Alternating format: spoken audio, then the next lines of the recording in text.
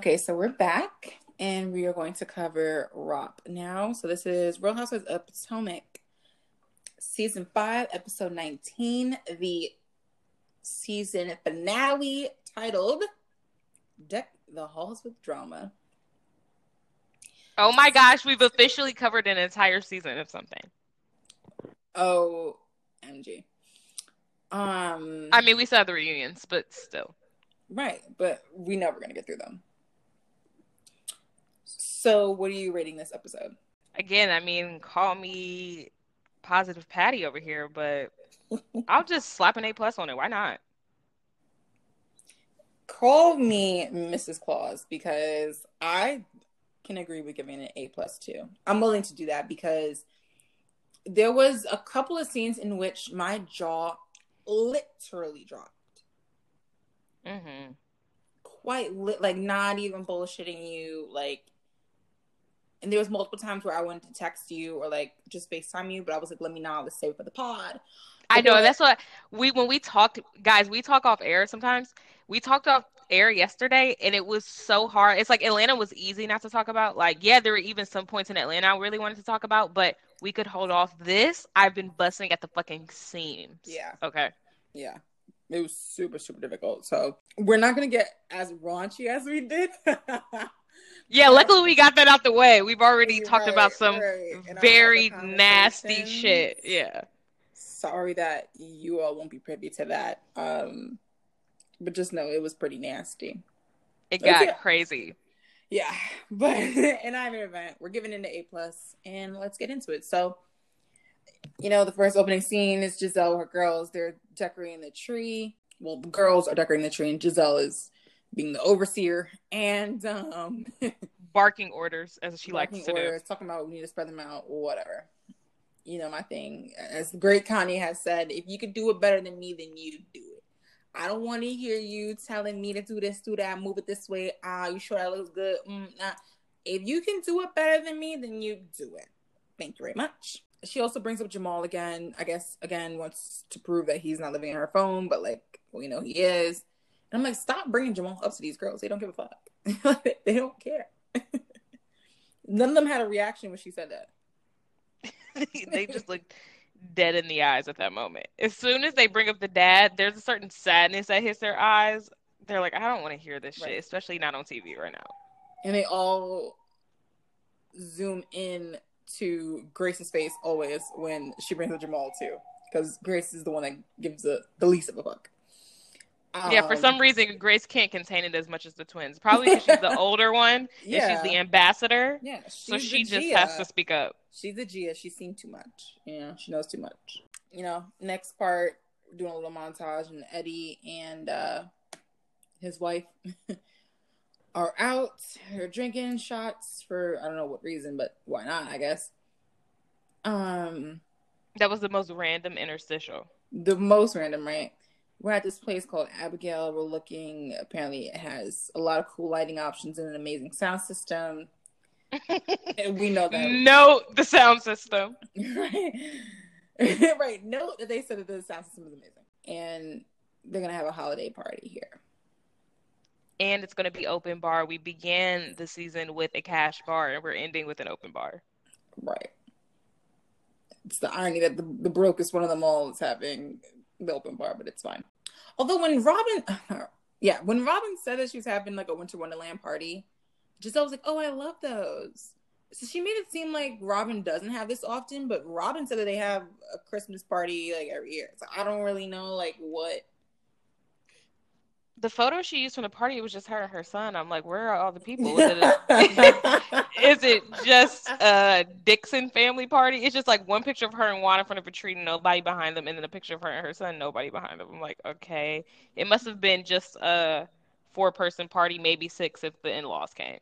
Right. I was just like, okay. And then we get to like this interview because the producer is asking Gizelle, tell me the details with Juan's upcoming proposal. And Giselle's like, I don't know. I'm going to call Juan. And I just thought it was so funny because I'm like, as Juan starts talking, she starts like playing with her hair and she tilts her head to the side. She's like, I'm good. How you feeling? I was like, yo. relatable content. I was getting turned on when he was just talking about, like, just got done with a good workout. I was like, ooh. Feeling great.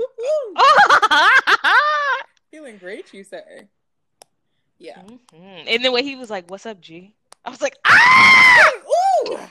So they were talking, and then obviously when it gets into the point of where he was supposed to be explaining something, the connection got lost. And that seems to be a trend tonight.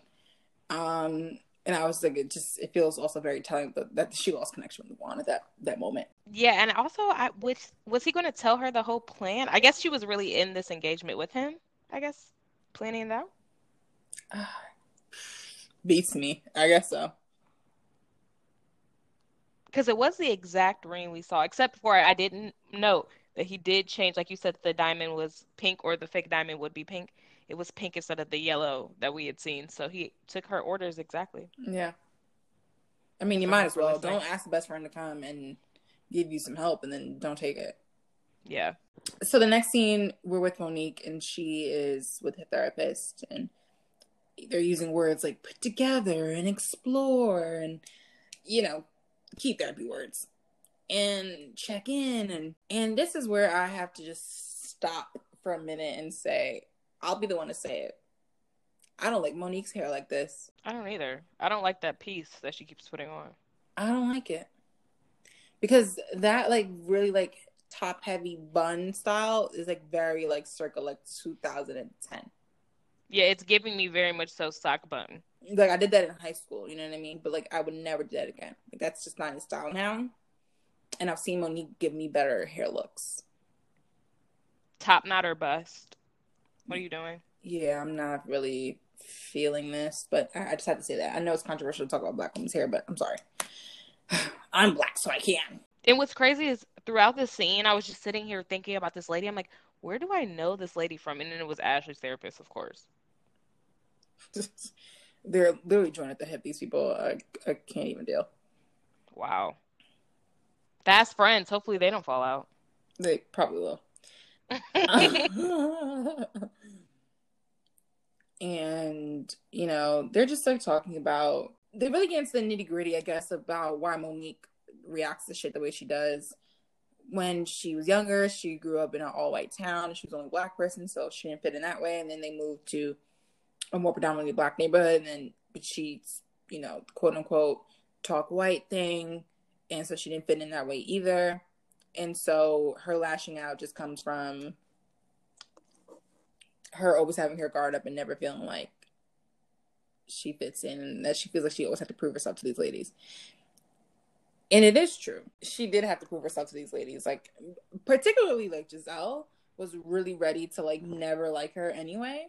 I took out my violin on this scene. I could give a shit. She was giving a lot of excuses for why she reacts the way she reacts. I don't give a fuck about that. It's just so right. I wasn't mentioning this because I particularly I'm sympathetic, but it's not really an excuse. One, because you're a grown ass woman with kids, and this is my problem with people. And I know this is the difference between our generation and Monique's and even above her generation.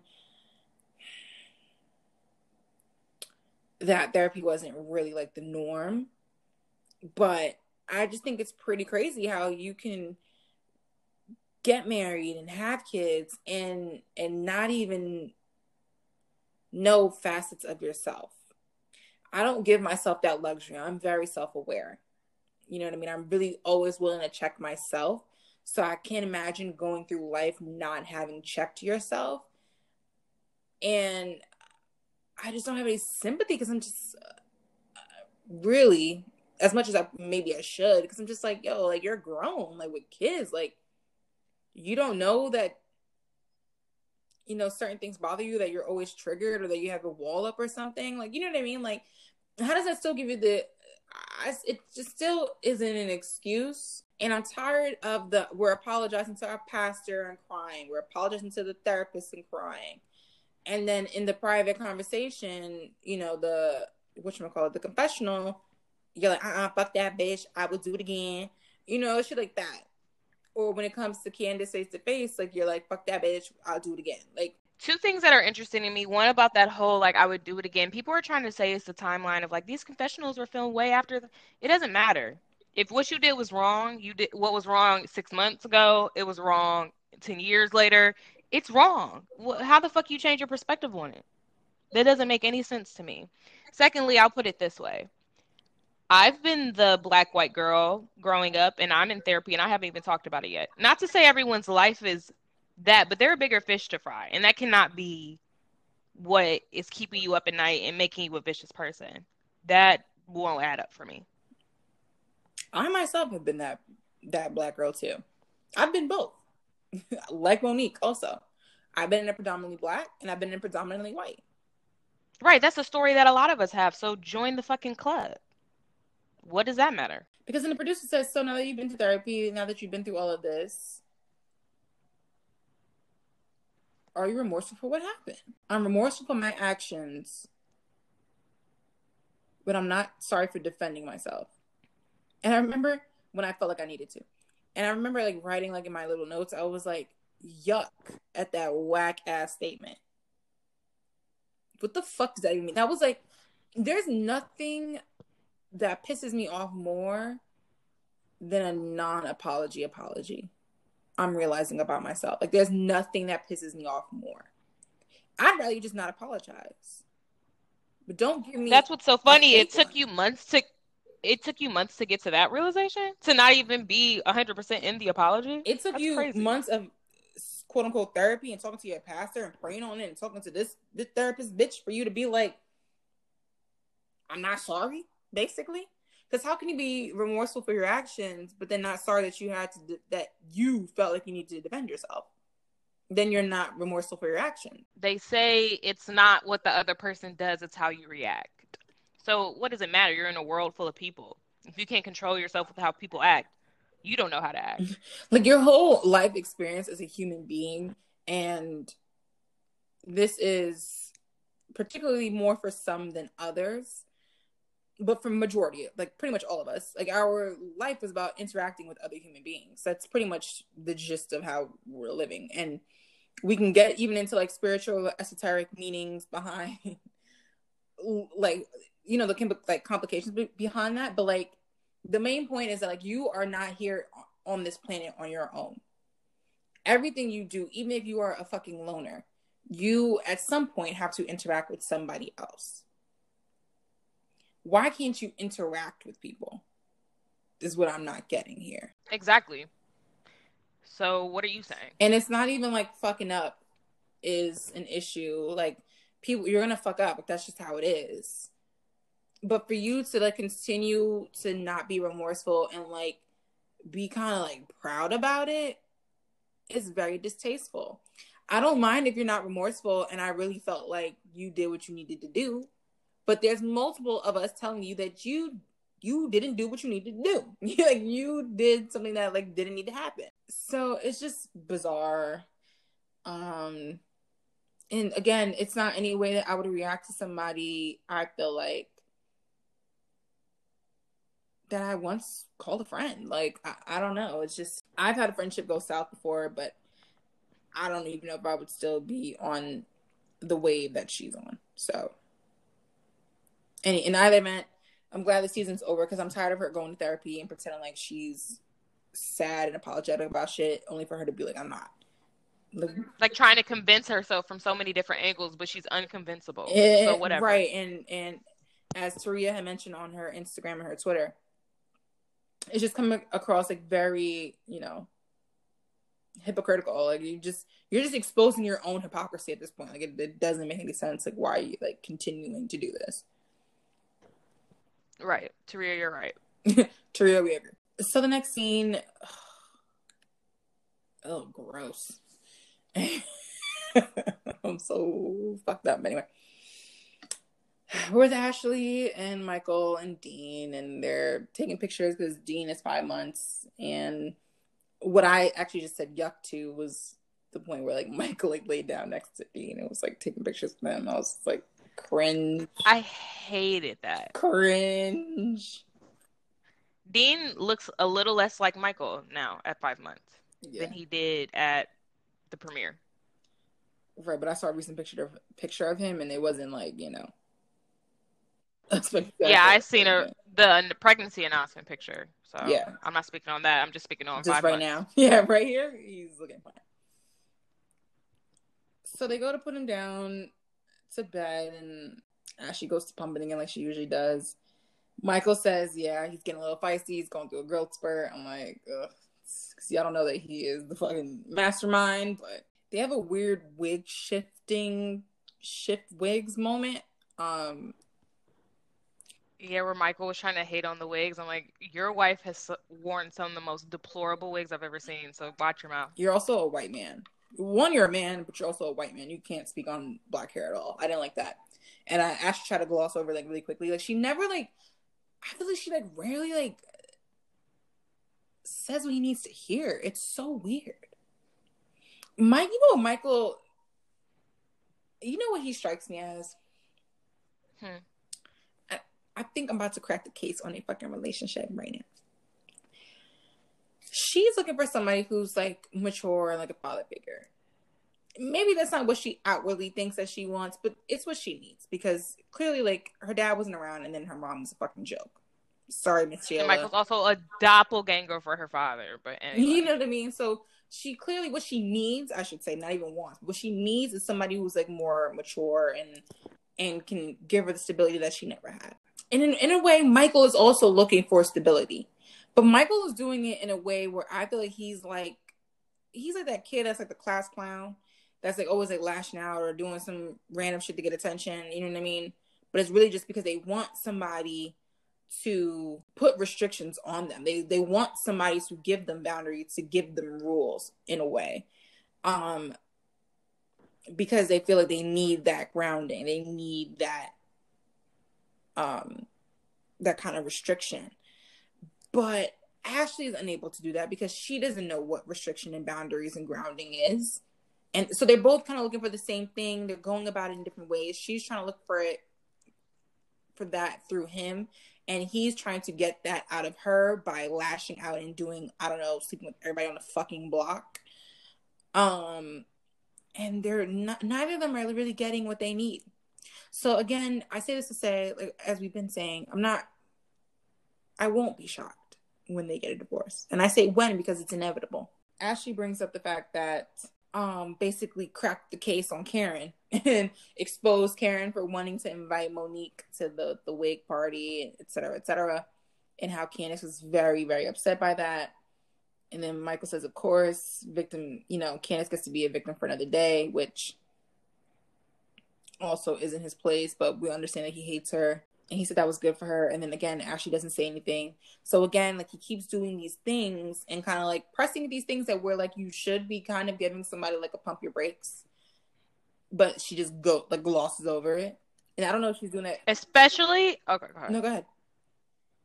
Especially on camera, for him to be saying this type of shit, I think it's truly just his Scorpio. They love to be corrected, and they love for someone to tell them that their boundaries, because they love to push the boundaries and just see how much they can get away with. And with her, he can get away with it all. Yeah. And that's what I keep, and I mean, not that I encourage this from anybody, but if you're trying to attract a Scorpio into your life, do not let them press against your boundaries. Do not let them cross your boundaries. They want somebody to lay down the law for them. I'm sorry. The moment you put your foot down is the moment they will take you to bed and feed you to the mattress. Are you kidding? Like, you want them to be loyal to you? All you gotta do is put your fucking foot down, and they will never leave you alone after that. I promise you. The trouble that we run into here is that they're really good at pushing your buttons. They know exactly what to say that will like really get you riled up so that you react in like an emotional way rather than react in the I'm grounding you way, which is what they really need. You see what I'm saying?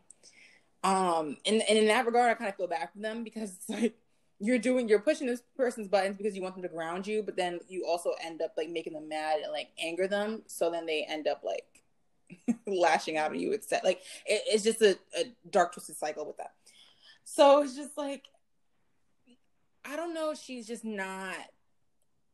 Maybe she's just not pressing the issue because they're on camera. Maybe it's the opposite effect. Like they're on camera, so she doesn't want to like say anything. But what is she going to write a laundry list of things he said on camera and address them off camera? I don't know. I don't know. Like, are they cutting out when she's addressing it? I don't think so. So it's just, And this is why it's really tough. And this is why Scorpio and Gemini couples do not work out, because the Gemini will let anything fucking slide, and they love to talk about shit and shoot the shit with anybody.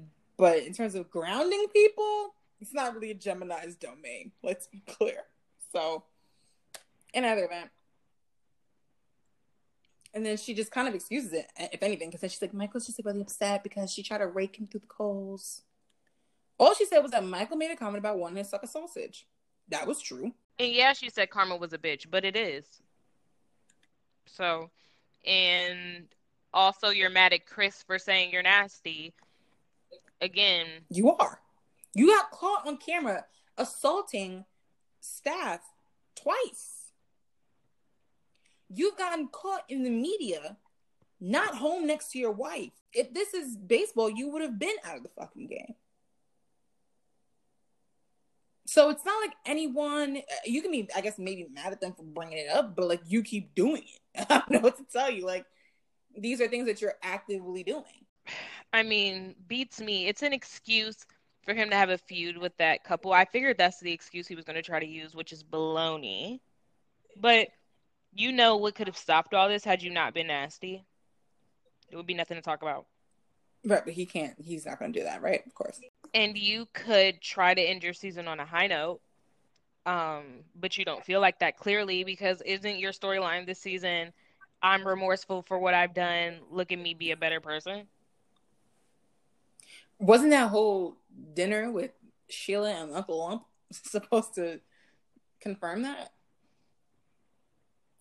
And this was really the start of the scene where I said that when I texted you, I was like, or maybe we were talking about it, and I was like, there's a character that's in rare form. And by rare, I didn't mean like, he's never been messy before, but it was rare. Like, he was really like, something was up his ass. Because he was in a messy mood. Because it starts right here. So wait, we love to bring up VPR, and let me bring this up.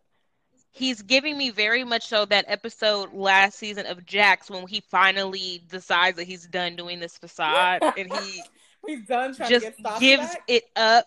Yeah, not even that. I'm talking about like the last season when it was him and Brittany after they got married. Remember that one episode he lost it on Kristen about like, you were fucking that guy and sending texts, and he was like tweaking out, and he had clearly had some booger sugar allegedly, and he was off one. It was him done being like, oh, my dad had changed me and my dad lives within me. He said, fuck that. I'm actually tired of that narrative.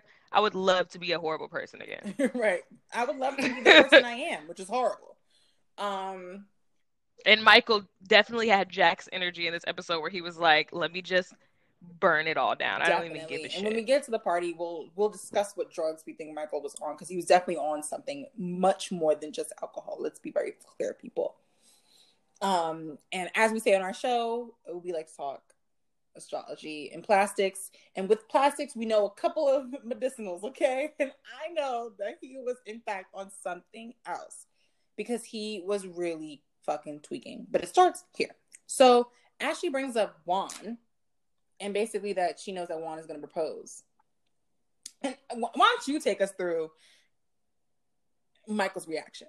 Okay, so Mickey very adamantly claims that he knows for a fact that there is no possible way on this earth that Juan would be proposing to Robin, the mother of his children. My mouth chopped open at that moment. And she said, how do you know, Ashley? Prodding. He said, it's not. And Michael's sorry, I'm sorry. He just locked eyes with her. It was like, it's not possible. I know it for a fact.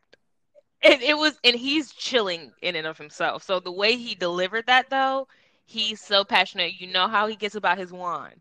So he's like, look, that's my buddy. That's my boy. I know everything about him. And what I do know is that he wouldn't be proposing, A, without telling me. And B, I know some things that you don't know. So Ashley's trying to prod it out of him, and he's not giving it up. Just like a Scorpio, he loves his secrets, and it's better if you know I have the secret, but I won't tell you. Right, exactly. I'm gonna tell you enough so that you know I got it, but I won't tell you what it really was. So that prompted me to think: is Juan gay? And everyone, we talked about this offline, so we won't really go too far, but what can be assumed is that he has experimented allegedly, and we'll keep going. And we'll just keep it there. But just know that, I'm sorry, and I shouldn't, bi-erasure is definitely a thing.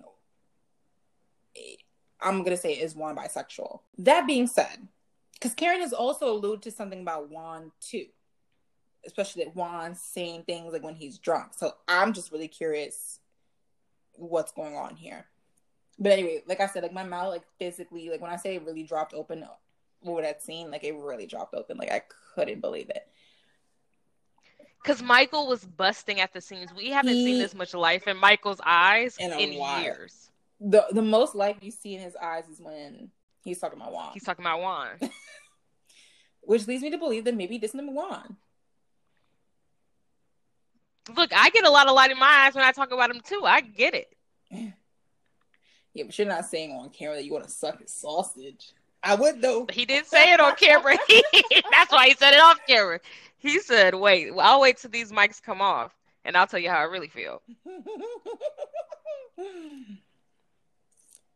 Wow, Michael. So, but yeah, he can't even contain himself and he lets it go. So like, yeah, I shouldn't even said that, but you did, messy bitch. Juan's definitely going to grab you by the collar for this, but you'll like it anyway. But that's what you want. So. There was like a weird, like it wasn't even an interstitial, but I'm gonna call it an interstitial with Candace and her mom. I didn't really like pay attention to what happened. I don't know if there's anything you want to add to that. All I know is that her mother wants to come live with her, which was surprising. She's like, "You have 2 other kids. Can you get away from me?" And I hear that. I understand parents being obsessed with you because I'm the child that my parents are obsessed with, in my opinion. And you know, maybe every child feels like that, but I really do. I can vibe with that. The next scene, it's like Karen and Ray, and they're talking about that text. Where she told Monique to come at 4 and told Candace to come at 6:30. Right. So she sent the screenshots of the whole group chat to let them know these are the facts and stop talking bad on my name. Which is fair. Needs to happen. Then we see a big ass 2 days later screen, and then we see Karen is on, I don't even know if it was it HSN? Yeah, it was. Okay. Yeah, because she went to Florida, yeah. Beauty Report with Amy Morrison, and she's talking about Ladam, and let's just talk about the facts of this Ladam. So for Ladam, 3.4 fluid ounces and a 0.2 fluid ounce eau de parfum set. The retail value is $105. The HSN price was $70. The feature price was $59.95, and the 6 flex pay was $9.99, free shipping and handling. So is the 6 flex pay like you just pay this in 6 installments or something? Like, what does that mean? I don't really know HSN talk. Yeah, that's like, you know, on the infomercials when they're like, you can have this with 4 easy payments of $29.99. Yeah. It's like one of those.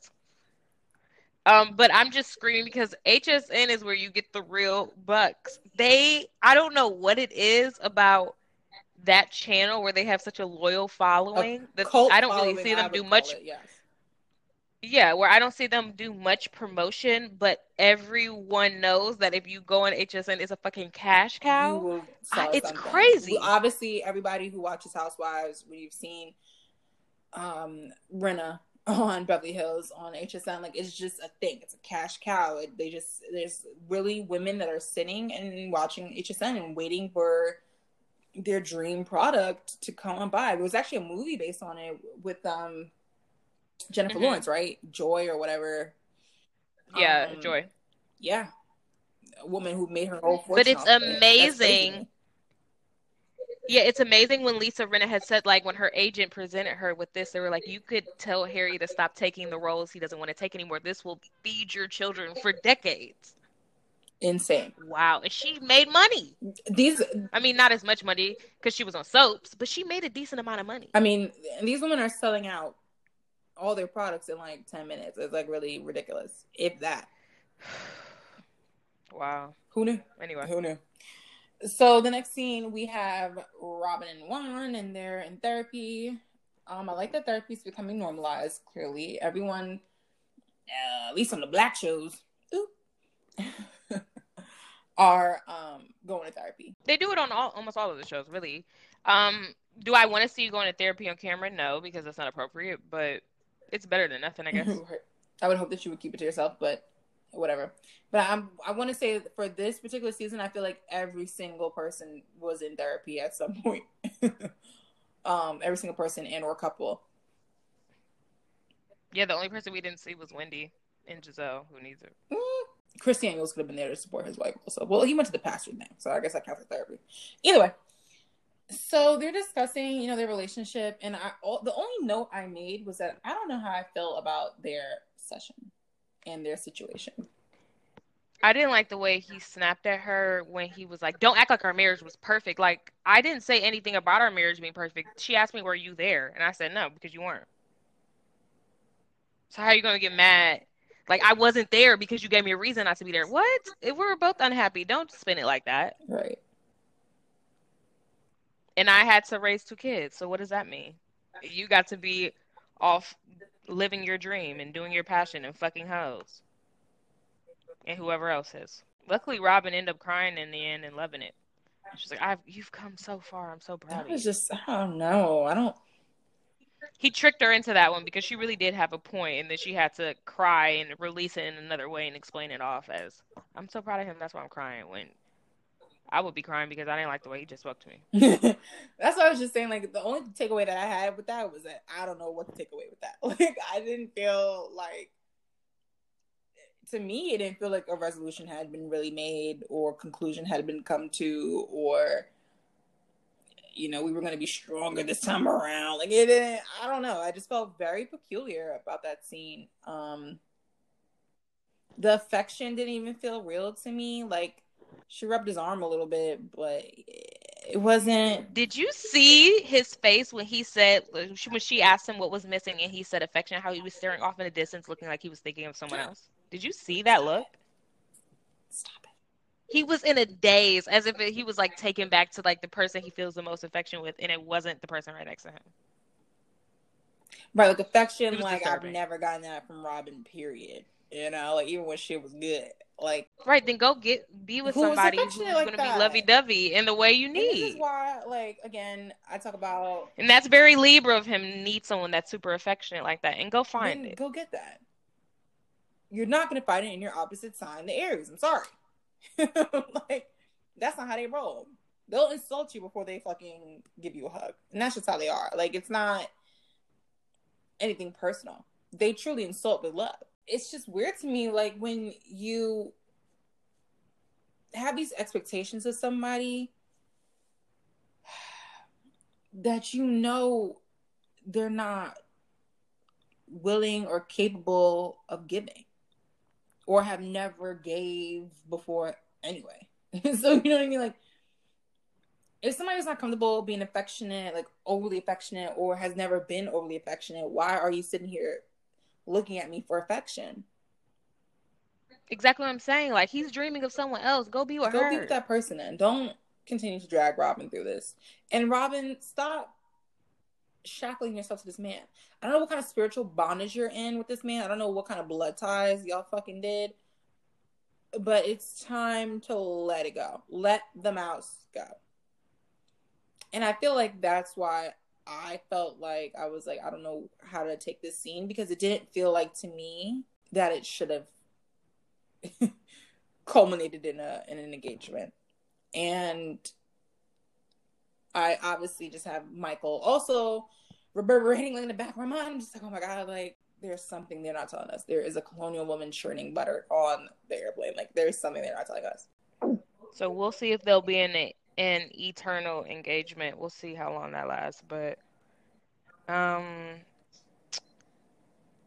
it's not looking great in terms of the real root of their relationship and Right. solving what was the reason of them getting a It's divorce. looking like the Libra is going to just suck up shit again, only for them to explode later, which is Only for Robin to have to be the one to file for fucking I'm going to say, divorce. which is the Libra MO, in case anybody's wondering, and obviously we saw that with Monique already. So, which is why Monique is like kind of refusing to apologize for the Candace situation, because I feel like she already felt like she took so many L's in life in general. Like and to an extent I do agree, like she's probably just sucked it up one too many times, but that's not Candace's fault. Candace just happened to be the person that you blew up on. When it was time for you to blow up, you blew up on her. And so by Monique having to apologize for that, it's kind of invalidating what she felt was a valid reason to blow up. It was valid that she blew up because that's eventually what happens when anyone's holding shit in for that long. But it wasn't valid that you blew up on Candace. I've said it before and I will continue to say it, like the person that she should have blew up on obviously was her fucking husband, because that's who she had the majority of the issues with. Because none of these cheating rumors would have even fucking started if your marriage was as happy as you were proclaiming it to be. And I will say again, cheating rumors were not on Chris's end. People were saying that Monique was cheating, and I feel like when they say the woman is cheating, it was probably true. That's really an accusation that's just thrown out there on the woman's perspective, I should say. And that's all I'll say on that, which was a lot. So anyway, next scene, Giselle has a lot of makeup on for like to just be in her bedroom. The makeup looks good, but it struck me because I was like, whoa, she has like a full like smoky eye. It's just more interstitials. We're going in between different people. We see Juan, he's getting ready. We see Robin's outfit. Wasn't that impressed. It was ill-fitting, as her son unhelpfully pointed out. And this is when I realized the party was also going to be juicy. Besides the promos we've seen, is the fact that it low-key started halfway through the episode. I was like, oh, there's a lot going on there. It's going to be the whole end of the episode. Right. Okay. Candace is in the car warming up, doing a weird thing. Chris is being supportive as per usual. Of course she's singing. Right, we found out that Robin's asking her to sing at this event. That was nice, I guess. It was really nice to let her debut her go-go premiere. Right. Candace is still saying that she feels played by Karen, and so Chris encourages her to have, a talk, whatever. Can we talk about Giselle has on a necklace that looks like the neck of a beer funnel? Well, Giselle has a necklace that looks like a beer funnel, and so what the fuck is Cal wearing also? I don't even know.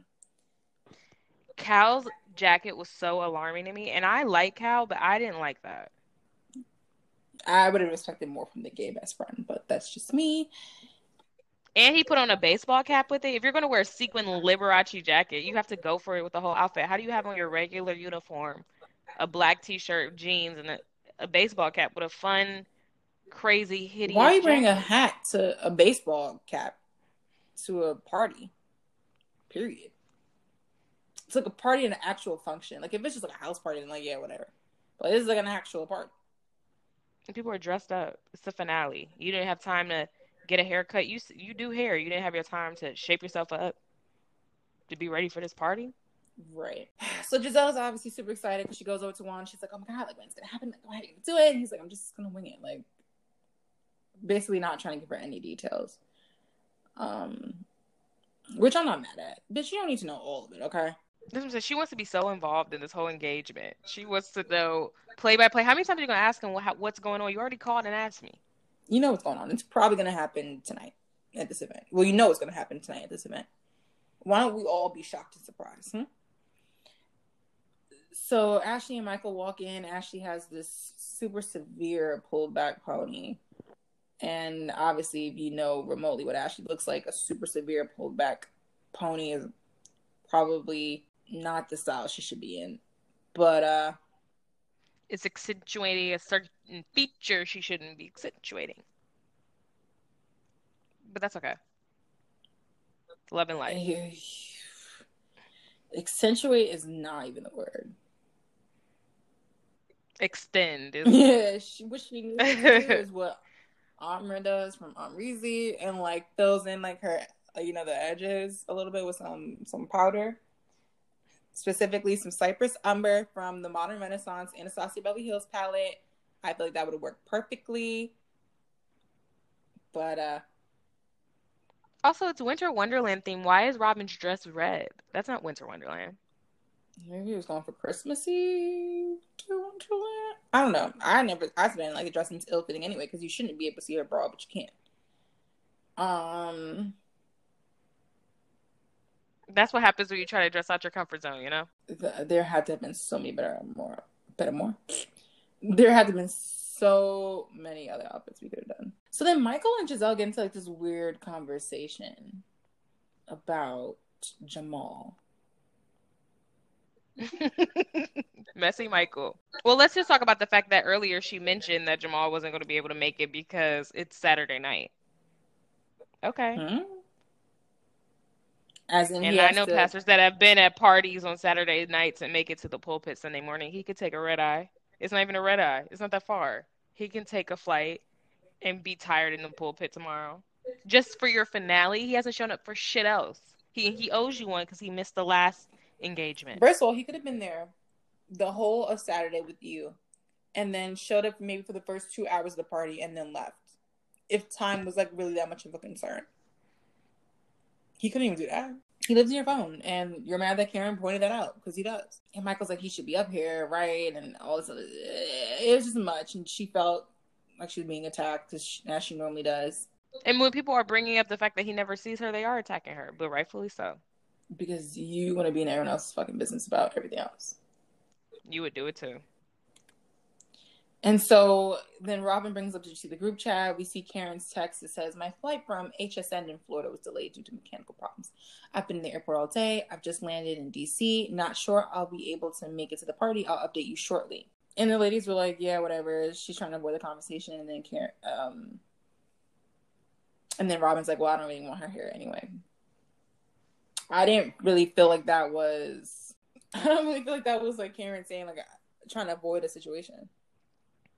But okay. They look for any excuse she has for anything as a lie. So of course they're reading into this. Really say like, yo, I've been out on the street and like I just got hit by a car, and they'll be like, yeah, like she orchestrated that whole thing. She just didn't want to like drink with us. Whoa. Yeah, so they're so upset and they talk so much shit on her name that it makes it seem like when she comes in later, like, damn, I shouldn't even come. It's like they talk so much shit and be praying on her downfall and don't believe anything that she says. But then be mad when she be mad. Y'all can't see why this woman feels attacked all the time. And I know that I'm a Karen sympathizer. I know. I'm unapologetic with it. She's been poorly behaved this season, but in the grand scheme of things, I still like Karen. But even like that aside, I could still be like, wow, like you bitches don't give Karen a chance. Michael's claiming that he don't do liquor anymore. Then they flash back to a party where he would say, yeah, I would suck his dick, or yeah, I would suck suck his sausage, but Robin reported it back as, yeah, I would suck his dick. And so we know from that montage that obviously tonight's gonna be messy anyway. But two, we also know that like he's claiming that he's not drinking, but like that further compounds the idea that he was on something else. Because if he claims that he's not really drinking liquor and he was acting the way he was acting. That's why I think he realized halfway through the night that he needed the liquor, because what he was on is the type of thing where you need liquor to even you out. Right. And so the whole time I missed what comment he said here. Oh, he said, so is Candace going to perform or something? And then both Robin and, Ashley were like, oh my God, like, and then Ashley's like, clearly, like, I gotta, like, keep an eye on Michael tonight. Keep an eye on Michael tonight because he's in rare fucking form. Again, not chastising him where he needs to be. and put him in his place, which is what he so desperately wants you to do. He wants her to do what fucking Juan does later. Right. But she can't perform for you like that. I don't know what to tell you. Anyway, the person that they're talking about walks in the room, Candace, and her man. And I specifically made a note to say, where is Candace's waist? Where is it? Where is it? She doesn't have one. It's not. It's error 44 cannot be fucking found. Like, it is not there. Definitely an inactive URL. It is not there at all. Oops, something went wrong. And I'm so jealous. It's not there. I was insulted almost seeing her shape. Just a great shape. Wow. You can wear whatever.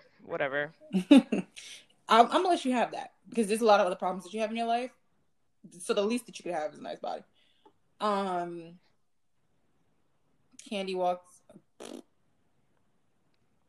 Wendy walks in and her husband, she has on this, Chanel hat. She has to have some sort of designer finery on. I'll let her know that. I don't know if it's real.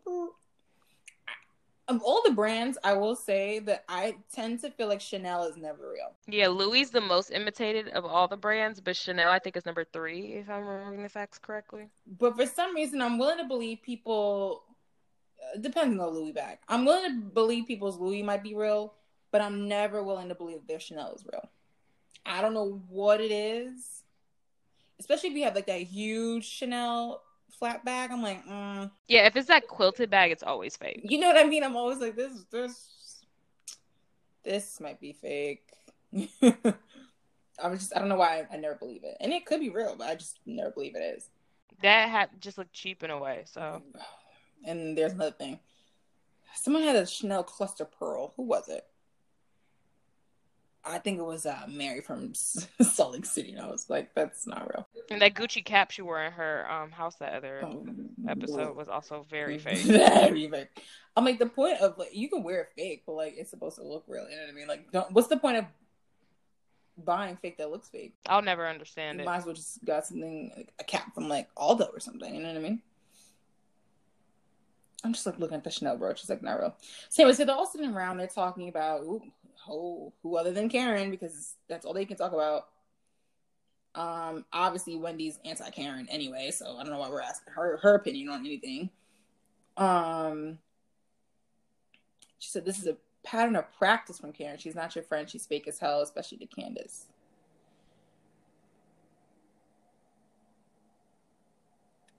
Then there's also another side conversation with Ashley talking to Giselle about her conversation with Michael about Juan and this Robin proposal. I don't know why Ashley felt the need to tell Giselle that tidbit, but she did. So Giselle decides that she needs to go grab Michael and kind of gets to the bottom of it. Do you feel like you agree with her getting Michael, or do you feel like she should have just, like, ignored the whole situation? For the TV show, she had to get Michael. And especially the way he was acting tonight, he must be gotten. And we must hear what Michael has to say. Right. So basically he says, I love this guy, which, okay. And so he's like, I just asked Juan, is it the big night? And he was like, no, it's just a normal night. So then we know that that's going to prompt Giselle to, like, she's already, like, fucking foaming at the mouth. So obviously this just prompts her to feel some type of way. It's so annoying because she's just one of those people who's like, you know exactly what's going to happen. You know what's happening. How many times are you going to ask details? How many details do you need to know? Can you fucking relax and just let the evening unfold? Why do you feel like you have to orchestrate the evening? This is not your evening. Like, you literally have zero to do with this. Like, yeah, you help him pick out the ring, but, like, that's where your help stops, ma'am. And that's because I asked you to help me. Right. It's not because I included you would have been involved anyway. I didn't mention this at all to you, but I did. And Michael, give it up. He didn't tell you. I'm sorry. I feel bad for you that you feel like you were the first that you were supposed to know. He should have asked you, but he didn't ask for her hand in marriage from you, and I'm sorry. Like, you feel like you were supposed to be the one. But what I also was like annoyed by is I'm like, okay, you're focused on the fact that Juan didn't like, the Juan is like, oh, didn't really tell him like you were getting married. Da, da, da. I'm like, the real tea here is that Michael is saying that they would never ever get married, and he refuses to say why he feels that way. That's what I want to know. Now, I've already hypothesized that maybe they did something together, or maybe this is just simply like Michael just having a big crush on Juan, and so he can't fathom the idea of losing him to Robin, even though Robin's always been in the picture. And you're married. And you're married. But honestly, I don't even see them as like a real marriage. So there's that. They're all arrangements here, arrangements there, arrangements everywhere. This is the most arranged marriage partnership franchise. Wendy and her husband definitely, and Chris and Candace, yeah, definitely as well. Wendy, maybe the curse plays a role. We don't know, but if the curse plays a role, then we would have to take her out the running. So Ashley tries to get this information out of Michael again. He's not giving it up. She said, "Do I have to grow a dick and then you'll tell me?" And I'm like, "Yeah." Who's gonna tell me that? Yeah, that's exactly what you need to do. I wonder if there's a woman on this earth that Michael truly respects. I don't know. Probably not. I'm having a really weird feeling there's not a one. He's a scary cat. So anyway, Charisse walks into the party.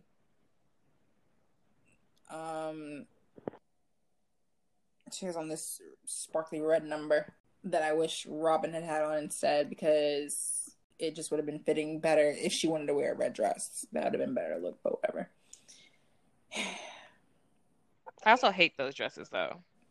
I do too, but I hate what she has on more. Her dress kind of reminds me of the dress Ramona tried to wear, that material and that weird shade of reddish, whatever it is. It was very much so what Ramona wore to her 60th with her 50 best girlfriends. Right. So this next scene, I'm not gonna lie, I skipped past it. And I skipped past it just because it's hard to watch. It was hard for me to watch. And what I'm referring to is Candace was supposed to be her special moment, just riddled with technical difficulties. And I don't think she sounded bad. I just think the music was bad.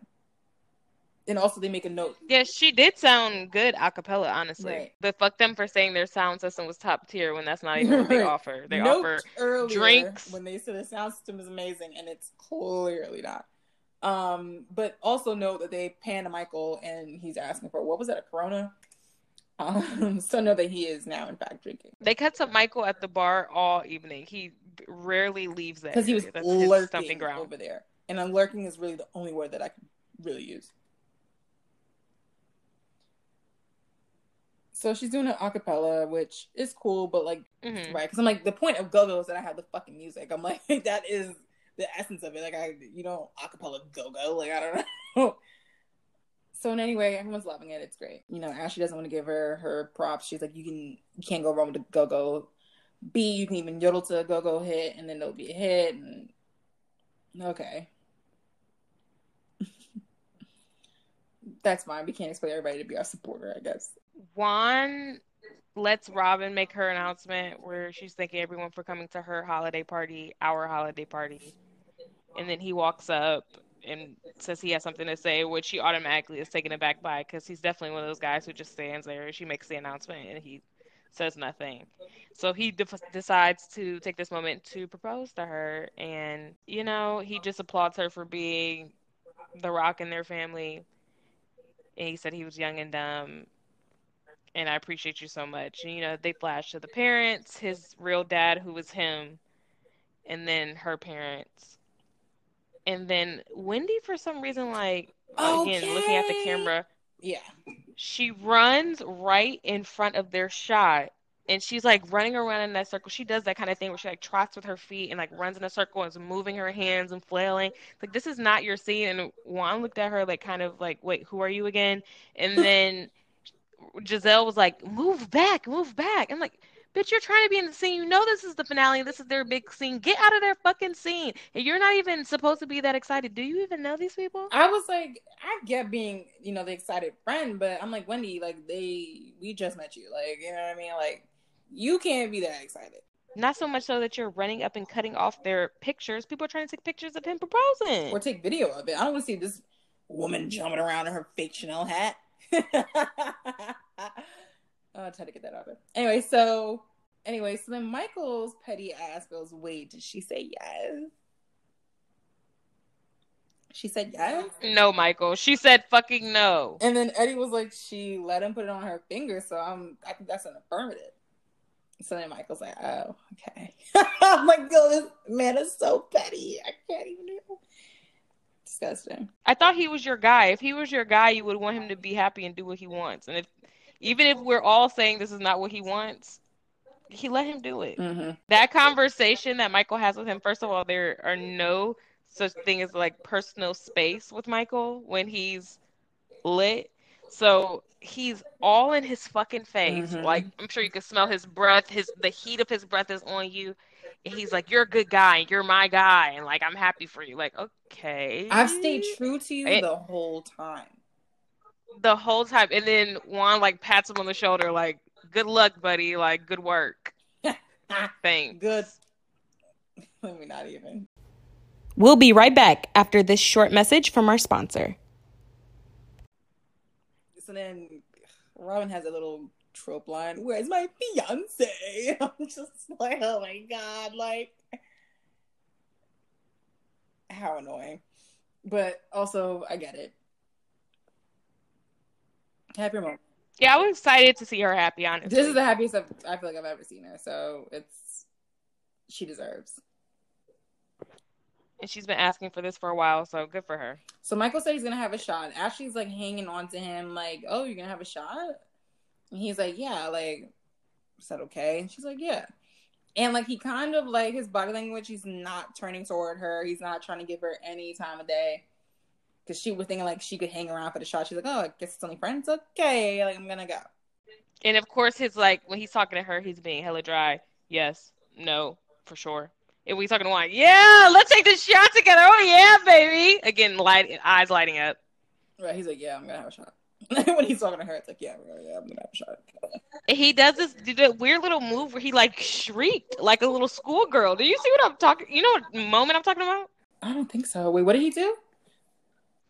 When he was about to take the shot, he like puts the shot up in the air, and then he like scrunches his shoulder up, and he's like, ee!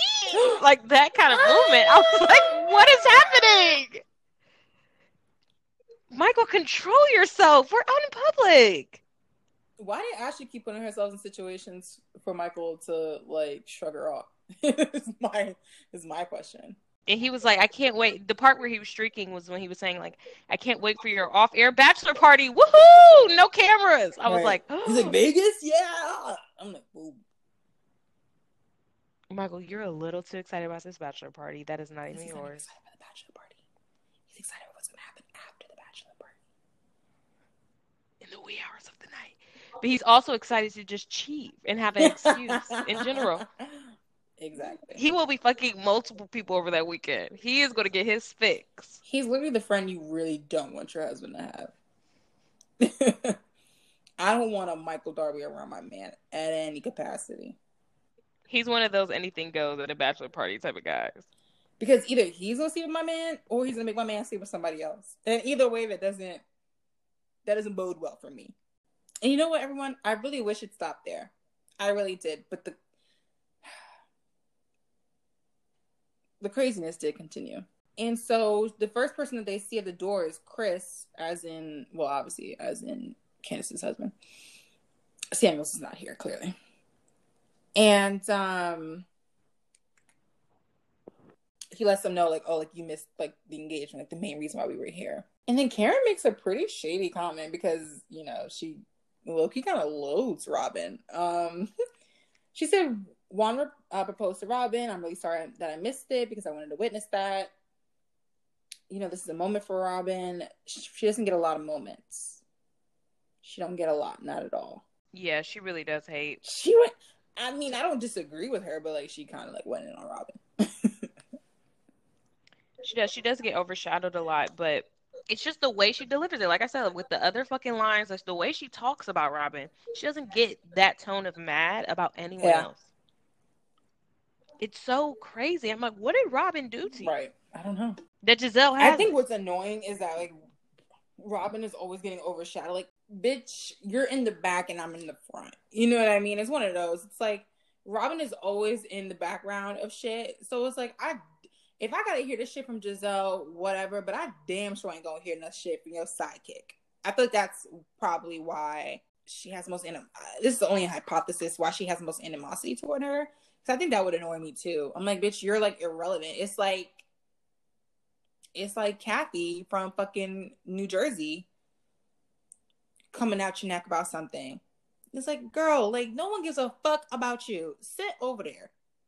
You can't come for me if you're not important in your own right. Right, and I wish Karen would just handle her like that, but she doesn't. She handles her like she's relevant. It's very peculiar. Karen's outfit was also peculiar. And she was looking witchy poo, but as she is wont to do this season. And everyone's saying I'm really happy. I wouldn't miss and then Karen was like, I wouldn't miss tonight. I really felt like I had to be here. So they were like, okay, look, what happened with that flight? She's like, I had mechanical problems. Maybe what didn't come across as honest and believable was Karen's insistence on that's what a real friend does.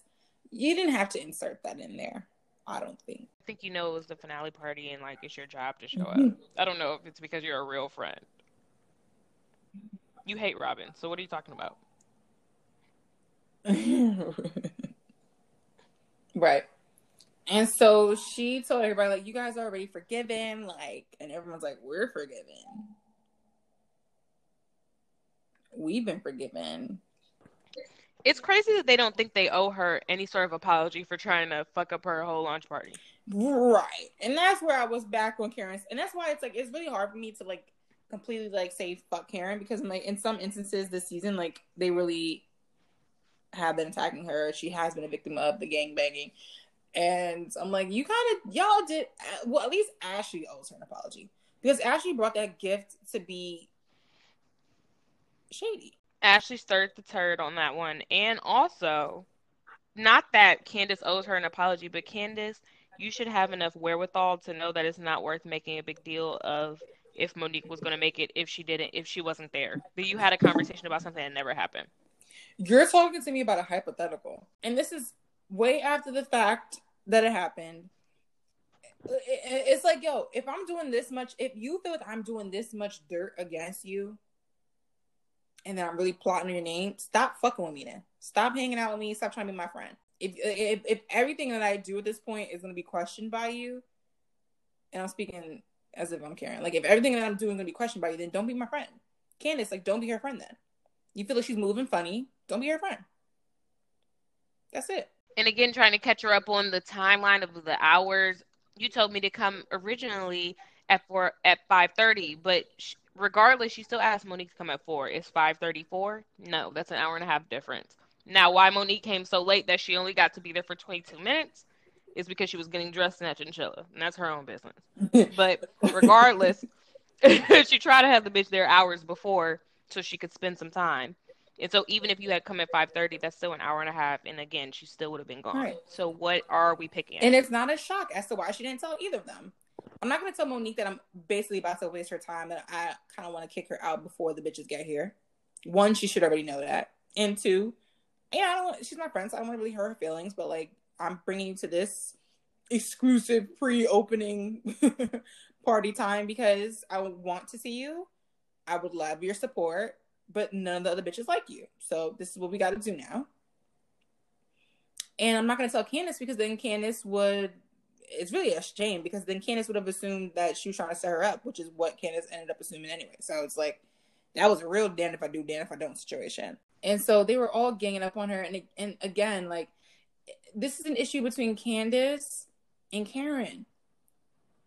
We don't need Robin and Wendy and Giselle speaking, and Ashley speaking on it. But what's so crazy is also Karen doing that whole like, well, I've seen some things that made me change my mind. And Candace, I'm with her on the like, you were there. So it doesn't matter what you read or what the court document said. You literally saw it unfold before your very eyes. Are you not able to make Yeah, an assessment based on that? that was bullshit for sure. That makes no sense. Yeah. And so that's what had Candace obviously turn it up. And then so, you know, Candace, because she's super passionate, emotional, whatever you want to call it, you know, she starts feeling her arms and her hands, and she's kind of tearing up but not really crying, but she's like, you were there, and yada, yada, yada, etc., etc., etc. And so Michael, because he's gone off of the, so like, let's hypothesize what he was on right now. Was it a pill? Was it pill work, or was it like cocaine? Definitely on Jax, definitely on Coke, because Yeah, pills, absolutely not this hectic. he was too hyper. It's definitely coke. And that's why he needed the liquor, but like he didn't drink it fast enough because he did not even out whatsoever. But he also had like a Corona, and then he had a shot, probably more than one shot also of tequila. So he was mixing a lot of shit.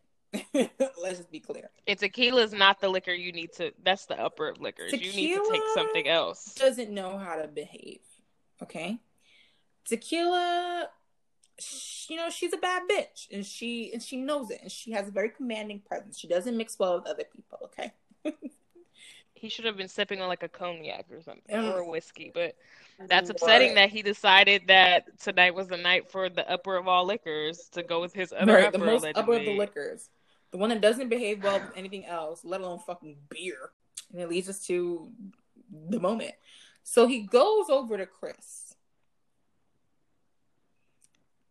And I want to say he tapped him on the shoulder.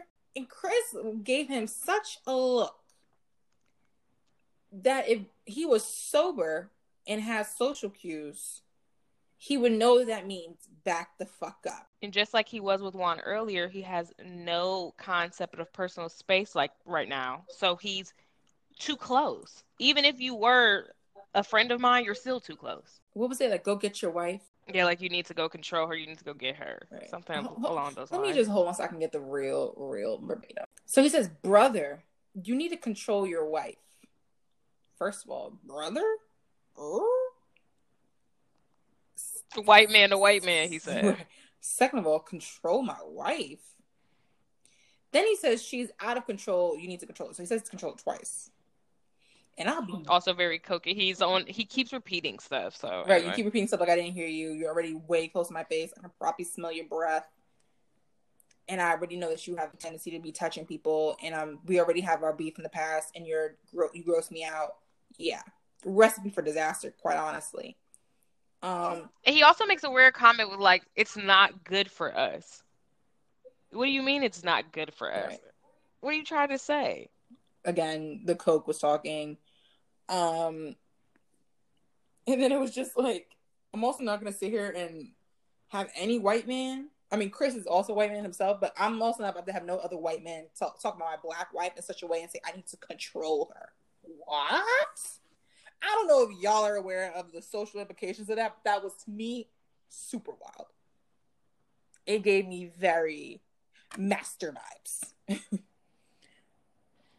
So Chris replies with, Michael, you should get the fuck out of my face. Maybe Candace should be controlled, but you need to get the fuck out of my face. I know that much. And Michael says, was it Michael? Was like, shut the fuck up and listen to what I'm saying? Yeah, Michael was, I guess, trying to educate him. He's like, shut the fuck up. Brother to brother. What? And that's what Chris literally says, yo, what? Because I just told you to get out of my face and that's what you do? So then this is where I say, like, yes, Chris shouldn't have done this. He is kind of walking Michael back. He's not necessarily pushed. Well, I guess he is. His hand is on his chest. He's moving, this man.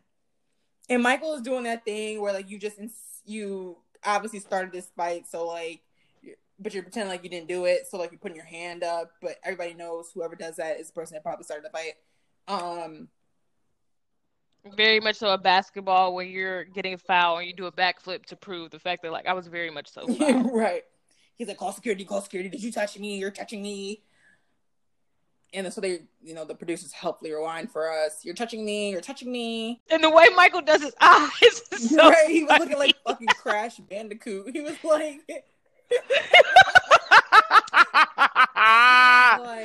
he really played it up. Wow, he's funny. He was really on something. He was in rare form, like I said. He's like, you're going down, you fucking idiot. You're going down? Does that not sound like a setup? Here's the problem with Michael. Throughout this whole thing, and obviously we'll talk about like verbatim what he says, but he's just really trying to paint himself as to be the victim. And I'm like, you cannot be the victim anymore to people, Michael. You're sullied. You're soiled. You're dirty. You're done in these streets. I don't give a fuck what happens to you at this point. I will never be able to see you as the victim. You've been the villain way too many times, sir. Also, Chris doesn't have a track record like you do. So I'm willing to give him the BOD in this case way before I'm like gonna give it to Michael. Let's be clear. And I love a good villain, but he has no redeeming qualities. So unfortunately, Michael, I can't even humanize and you. Started the fight. Why are you coming up to me talking about I need to control my wife? Right, and people were talking about Candace instigated. No, that's what instigating is. When you walk up to someone vicious, like with so much energy, and you're telling them, shut the fuck up, listen to me, you need to control your bitch. That's instigating somebody. I need to control my wife, and I give you a motherfucking response. I say, you should get the fuck out of my face. And then you said, shut the fuck up and listen? Oh, no. I gave you a clean directive that said you're pressing on my boundaries. And technically, just like a hair flick, you touched me first. You touched me on my shoulder. You made this a physical conversation. In his face.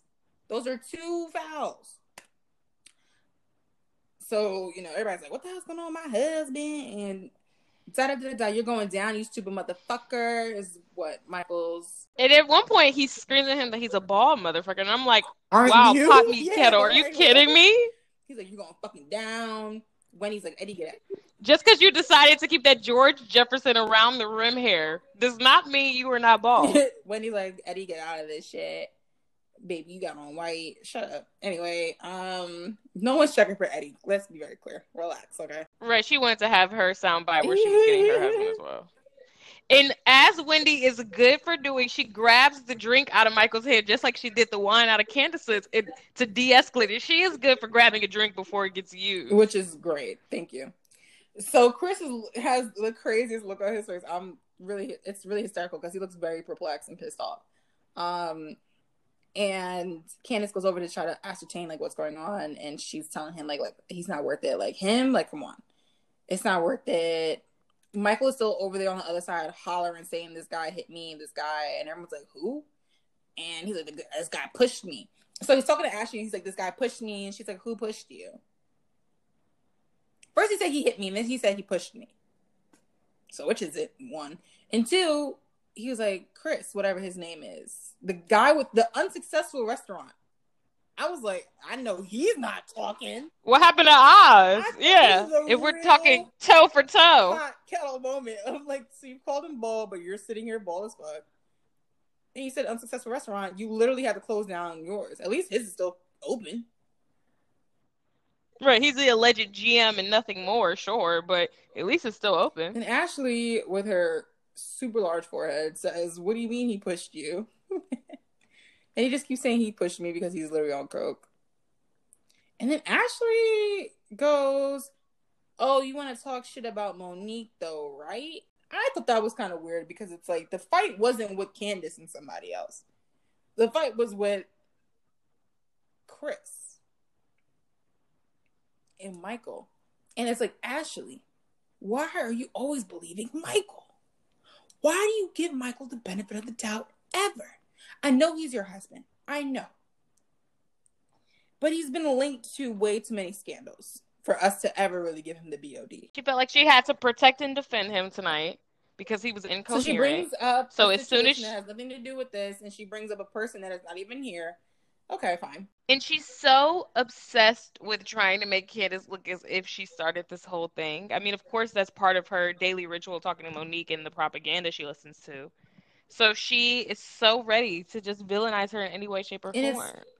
And you were literally sitting right there with her when this whole thing happened. And if her husband decided to swing, They're two different people. I feel like that's also a huge Housewives theme is like you either link the husband, they try to blame the wife for the husband's actions and they're one unit, or they're two different people and you have to treat the wife based on how she treats you versus the way the husband does. That happens too often on these shows.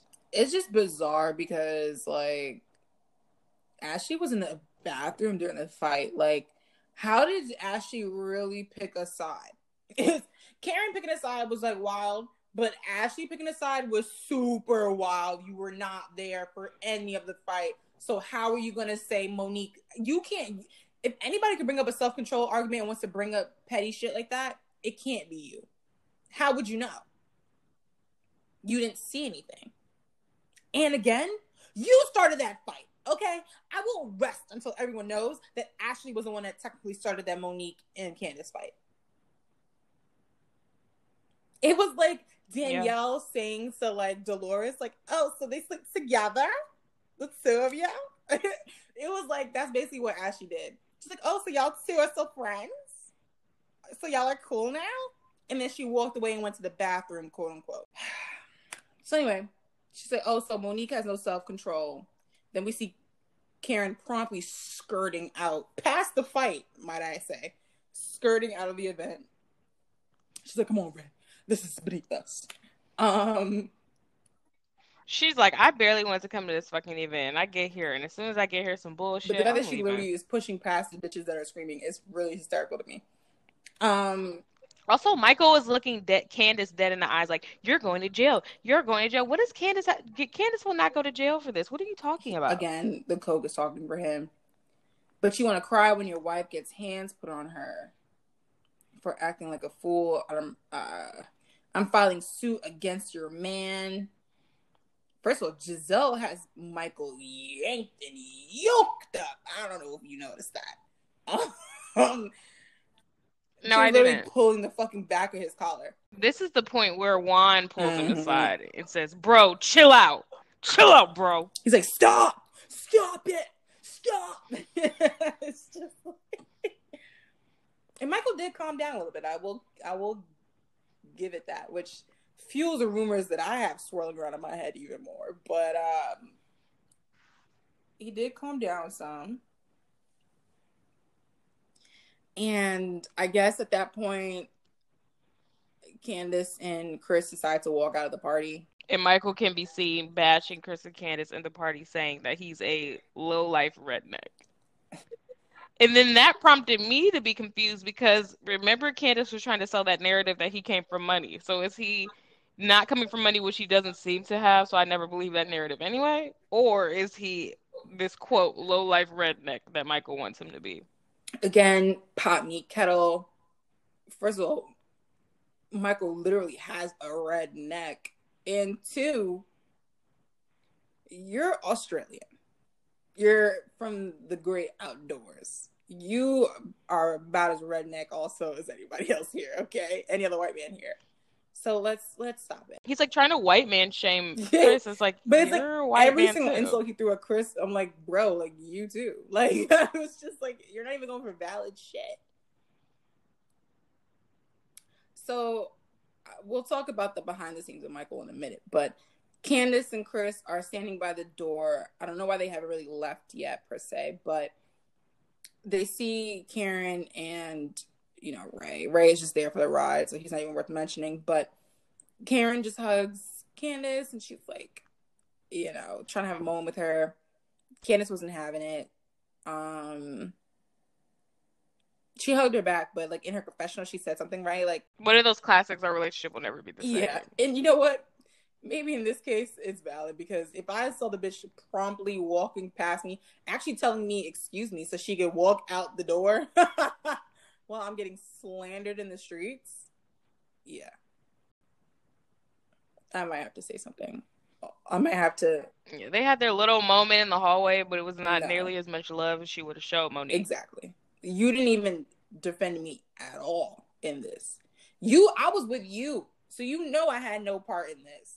And you didn't even, like, give a fuck to say anything. If you were truly neutral, you would have still been helping me out and defending me against Ashley.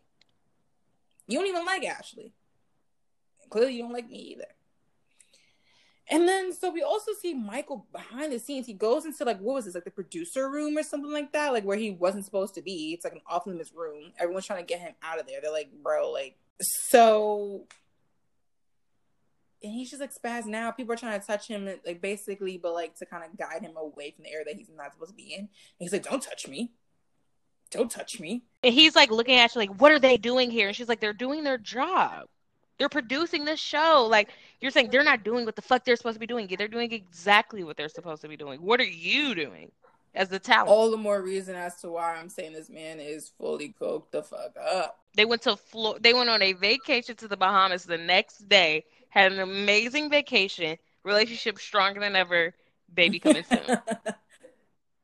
You would never think after Michael does all of that and security comes to get him and carry him out, and he hits security and has to be carried out, and they're in that hallway and she's looking at him like, you're embarrassing the fuck out of me. Fucking relax. I'm on the job. Look at you. That they would go to the Bahamas the next day and have an amazing 10-day vacation. Wow. I couldn't believe he hit security. I couldn't believe he took it to that point. Like, that's crazy. Are they gonna get fired? Because, like, this is, like, ridiculous. This man is... Who can control him? He's assaulted crew. Like, not even just, like, randoms. Like, crew members. He's, like, a threat to the crew. Like, habitually. He's not gonna get fired anytime soon? People have gotten fired for less. So I'm confused. Ashley's like, and if I acted that way, you would have been so pissed at me. And whoever he's on the phone with, I was confused who he was calling. Very, very, very cokey. You need to deal with the aftermath of what you've done. He can give a shit. This is truly the most... It's bizarre if you didn't realize that he was on coke. If you weren't willing to believe that. But I know that he did a rail. I know that on good authority, allegedly, that he did a rail, allegedly, before he came to this party. Because this behavior is very cokey. He just had a full Jax episode. He really did. He really, really did. I don't remember what anyone else's card said. Was there anything that was important to note? Robin said that she was building a home in the DMV and the taxes were not holding her back. Okay. That'll be interesting to see that home. Again, hopefully she stays employed on this show to pay the bills. And they show her dancing and getting her freak on, and everyone's loving this on Instagram and stuff. It was funny. She was really feeling it. She drops it to the ground like it's hot. You see, her Spanx underneath. It's whatever. She doesn't care. And then they talk about Giselle and Jamal be still, going strong. And their daughters are finally, quote, more accepting of their relationship. Fat chance. I mean, Wendy's whole card is about her mother loving her and accepting her, even though she wants her to still be a brother. Also, for Giselle, they also mentioned that she's never moving in with Jamal and that he'll continue to be in her phone. Which, yeah. We knew that. And there's also this weird moment, I don't know if you remember this, where Ashley's standing watching him on the dance floor and her eyes are zoned out and she's, swaying from side to side. It was the drunkest shit I've ever seen. She was super drunk, or maybe she did, half a rail or something. I don't know. They were both, there was something. If she was really just staring at them, it was funny. And her body was swaying. It's definitely that drunk where you think you're standing still and you're definitely going from side to side. You have no idea. Yeah. It was upsetting for her, but no one else's cue cards were that interesting. I mean, Monique has her final interview, which I found extremely interesting. Yeah, let's talk about that real quick. So the producers asked her what's happening with the case, and she explains that the case has been thrown out because they looked at the footage that Bravo had and they decided that it was not an attack. And the way her body is, the way she's swinging her shoulders and she looks happy and she's I fucked that bitch up and I gotta win it. She's doing all of that. And she was and you asked and you got dragged, and she cracks herself up and she's knee slapping, hand clapping. It's the funniest thing she's ever heard, is that she asked to get dragged and she dragged her. And then her final card says, Monique has still not spoken to Candace, but she did write a song inspired by the incident called, quote, Drag Queens, end quote. She also published a potty training book, which is not relevant. But yeah, and so her lawyers got her out. I mean, you get what you pay for. I love that Candace called her lawyers trash-ass lawyers when it's they actually did their job and excellently. They might be the Johnny Cochran of lawyers, because I don't know how anyone could see that fucking footage and not feel like Candace. was attacked. Was attacked. I don't get how they said it was equal. Candace might have said some slick shit, but she was firmly on her side of the table. Monique physically reached across the table and flipped the bitch's hair twice. And what I think the angle that Monique's lawyers were taking was exactly what Candace said, which is that it was reality TV fodder. And that's why they asked Ashley to make that statement, talking about something else that happened on the show in a different season, to say, like, look, this is all just part of the plot. And it just naturally came to this where she got yoked up because, like, that's how the plot goes. She was always going to get it. It just happened to be me type of thing. And what an angle. And they nailed it. That's what you pay lawyers to do. Right. We're not going to make a mockery of the justice system and entertain. Side note, ironic. It's pretty much its own mockery, but it's fun. Who's your housewife on display for this finale? Michael. Hands down. It's Michael Darby, bitch. Yeah. Welcome back. You might have had all these other people fooled. Uncle Lump, Sheila. But you didn't have me fooled, buddy. And the reunion, I mean, we have so much to look forward to. Monique in his binder, full of whatever.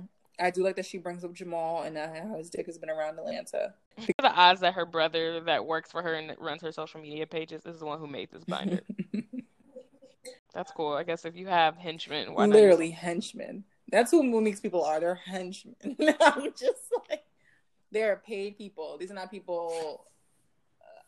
They're just paid people to do what she needs them to do so that she could be a reality TV star, which is why it would really be funny if she got fired, because it's like you put all of this work into being a reality TV star and then got fired. Yeah, I can't tell if she's trying to come to this reunion and burn it to the ground and just say, fuck it, I don't care if I get fired, or if she's trying to redeem herself and say, like, this is why I'm in the right and she's in the wrong. Probably redeem herself. She's a Libra. She cares about people's opinion of her. Only time can tell if she's really going to get fired or not. I doubt it. I doubt it if we haven't heard rumblings by now. But I don't know. What do you think? I think there's still time. They usually don't make any casting decisions before the reunion. Dorinda was a very different example because she misbehaved in reunion, so they had to explain her away. But I don't think we know anything about casting for a minute anyway. But I am interested to see how they move forward because I don't know if it can go on like this. Somebody has to go and somebody has to be. We can't go on with nobody wanting to record scenes with the bitch. Like, I don't want to see Monique on her own. It's just all gonna make this one of her moments. Like, it's either Monique or me. Yuck.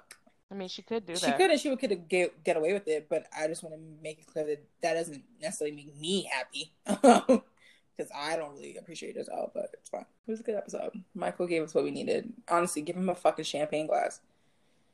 At this point, he's definitely the eighth house. Literally, I don't get Charisse's cameo because she didn't do anything, but. She was on the couch in that one scene, and she was like, I'm going to go to the bar. I was like, no, bitch, there was no room for you in this scene. So, and Karen had to sit down, so you I'm about to say, the producer was like, get up. This is plot. You got to move. Plot here. You got to go. You know the drill. Come on. They didn't bring Charisse back? Question mark? I don't know. No, there's no need. Are there any close? No, not on the brow. I will say that just the Erica Jane plot thickens. I've seen like some news coverage of her scamming, and they're really using every scene in the show against her. Every time they you know how in the news they'll show that montage for you to be able to understand the person. Every scene is incriminating. Like her song itself is incriminating. It's expensive to be mad. I know they're using the Mykonos shot. That kind of sucks because that's kind of how they got Teresa and Joe also. It's how they got Bobby Shmurda. They just listen to his music. Like, you know what I mean? Like, people kind of tell them themselves. But, yeah, I was hearing he had embezzled upwards of $20 million. Oh, I don't know. Shit. It's always an old I'll say Giuseppe went to jail for less. And got deported for that. It's just crazy because it's like when you hear that, you know they have to pay that back, don't they? He's funneling it through her brand, her company, whatever it is, like EJ Enterprises or whatever the fuck she's calling it, so that the money can't be taken from him because I guess they kept checking in, asking. Obviously, once it was settled, and it takes months to settle the case and all of that, and so he had the money for months before they were actually supposed to give it to the victims, or years even. So he was just using it, and so when it was time to pay the piper, he's like, oh, yeah, I'll get it to you next week. One of those type of things. But the money was in EJ Enterprises, so they can never get it from him. Wow. I would pay upwards of $10 to see the footage of the moment that he sat down with her and said, "The house of cards is up. We're broke." And we still have to make in the meantime, so we have to do more illegal things to make ends meet in the meantime. And you better hope you're staying on this show, because this is going to be your only valuable check. We're like broke and like we're criminals at this point. And because we're criminals now, we have to pay back our brokenness, which will make us even more broke. You know what I mean? Because it's not just like we're broke, we just got to start from the ground up, babe. It's we're broke, we got to fight for our life in court and all these lawyer fees, and we're going to have to pay back some sort of restitution. The only check that's going to clear, that's not going to be seized. Singer, so your business, you can't go out and do a concert right now in COVID. So we're fucked on that end. And that's ironic, because this is what we've been funneling the money for this career. We were really relying on them Broadway checks, but unfortunately they had to close that down early. You just get hit after hit. Yo, when it rains, it pours. When it rains, it really does pour, man. So yeah, the plot thickens on that, and I'm living for that case. I wanted them to seize her accounts and then show us like how much she was spending on what. She was flying them bitches first class, wasn't she? Yeah, if not private with her.